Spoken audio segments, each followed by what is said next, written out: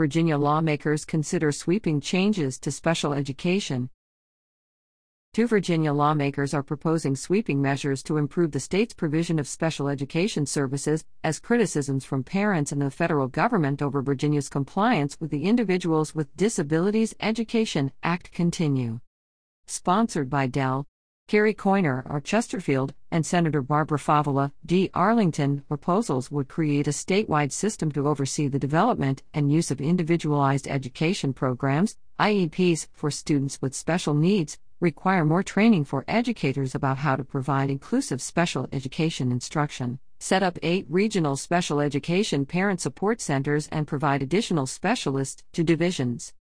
"It's no secret we are failing our students with disabilities in Virginia," said Coyner during a January 30 hearing on the legislation. Federal law requires states to provide all students with disabilities a free appropriate public education. Among the requirements of the Individuals with Disabilities Education Act is that schools must offer an IEP and that every child should have the chance to meet challenging objectives, according to a 2017 U.S. Supreme Court decision. This bill ensures that there is monitoring of this civil rights law at the state level, and it's very necessary, said Candice Lucas, a special education advocate, during a recent House Education Subcommittee meeting. Virginia has almost 181,000 students receiving special education services this school year, an increase of nearly 7,000 students from a year ago. But the state has struggled to meet the demands of students with disabilities.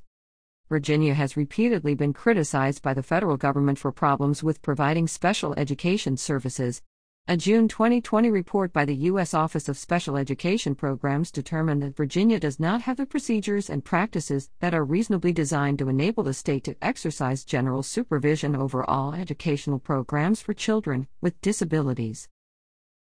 The Virginia Department of Education disputed some of the findings, saying the federal office included factual inaccuracies. However, in a February 17, 2023 letter from OSEP, the office identified significant new or continued areas of concerns with how the state was complying with supervision, dispute resolution, and confidentiality requirements in IDEA. In particular, it concluded Virginia does not have procedures and practices that are reasonably designed to ensure a timely resolution process for complaints, and said at least 5 districts were not adhering to IDEA regulations. Individual school divisions have also been faulted by federal officials. In November 2022, the U.S. Department of Education's Office of Civil Rights found Fairfax County Public Schools, Virginia's largest school district, had failed to provide thousands of students with disabilities the education they were entitled to receive during the COVID-19 pandemic.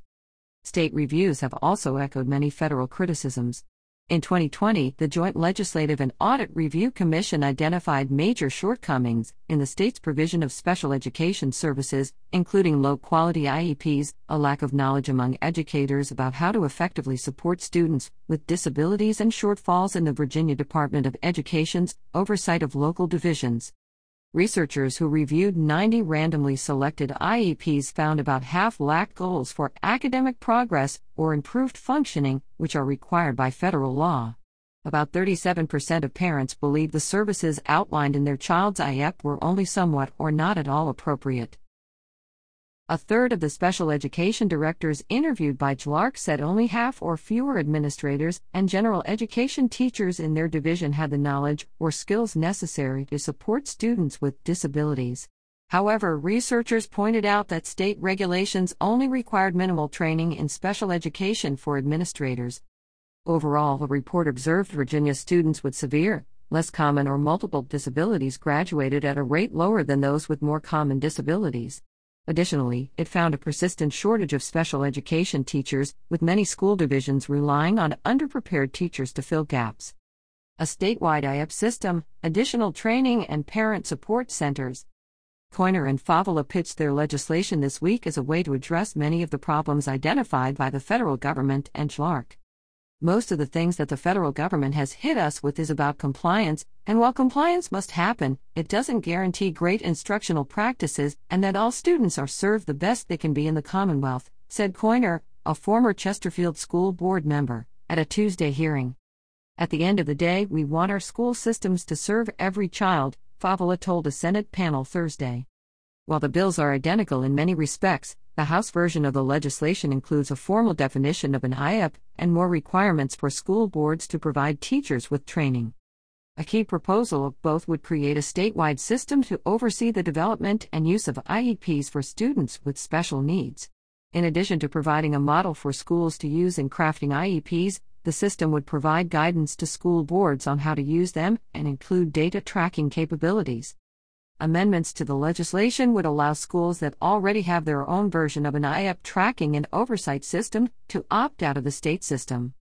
The proposal would also require training for educators about how to provide inclusive special education instruction and would task school boards with providing high-quality professional development in instructional practices for special education.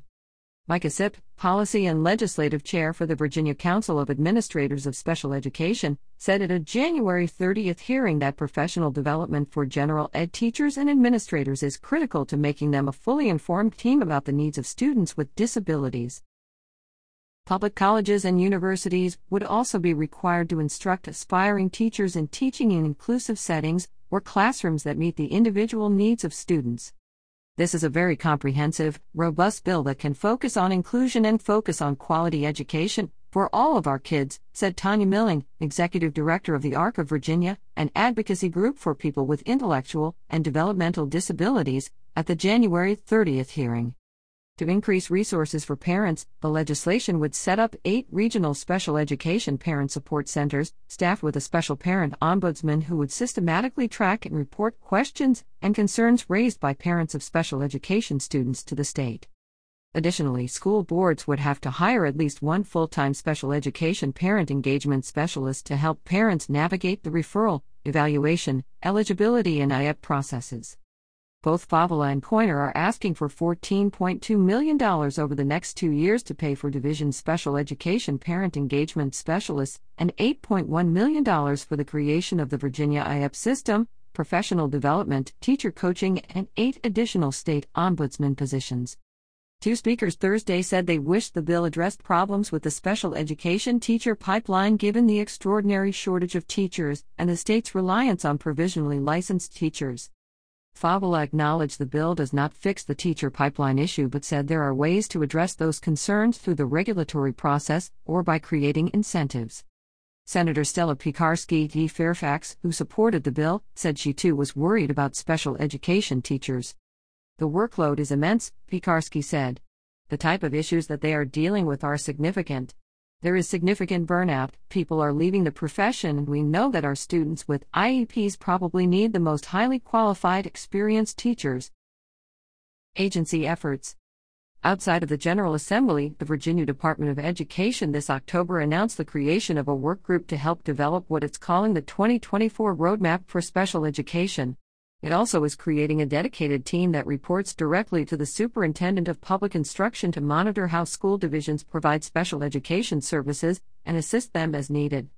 Last year, Superintendent of Public Instruction Lisa Coons commissioned Robert Pasternak and Nathan Levinson, 2 special education experts, to conduct external evaluations of Virginia's special education programs. The 2 experts identified similar issues as the Office of Special Education Programs and offered recommendations, some of which are included in Coiner and Favela's legislation.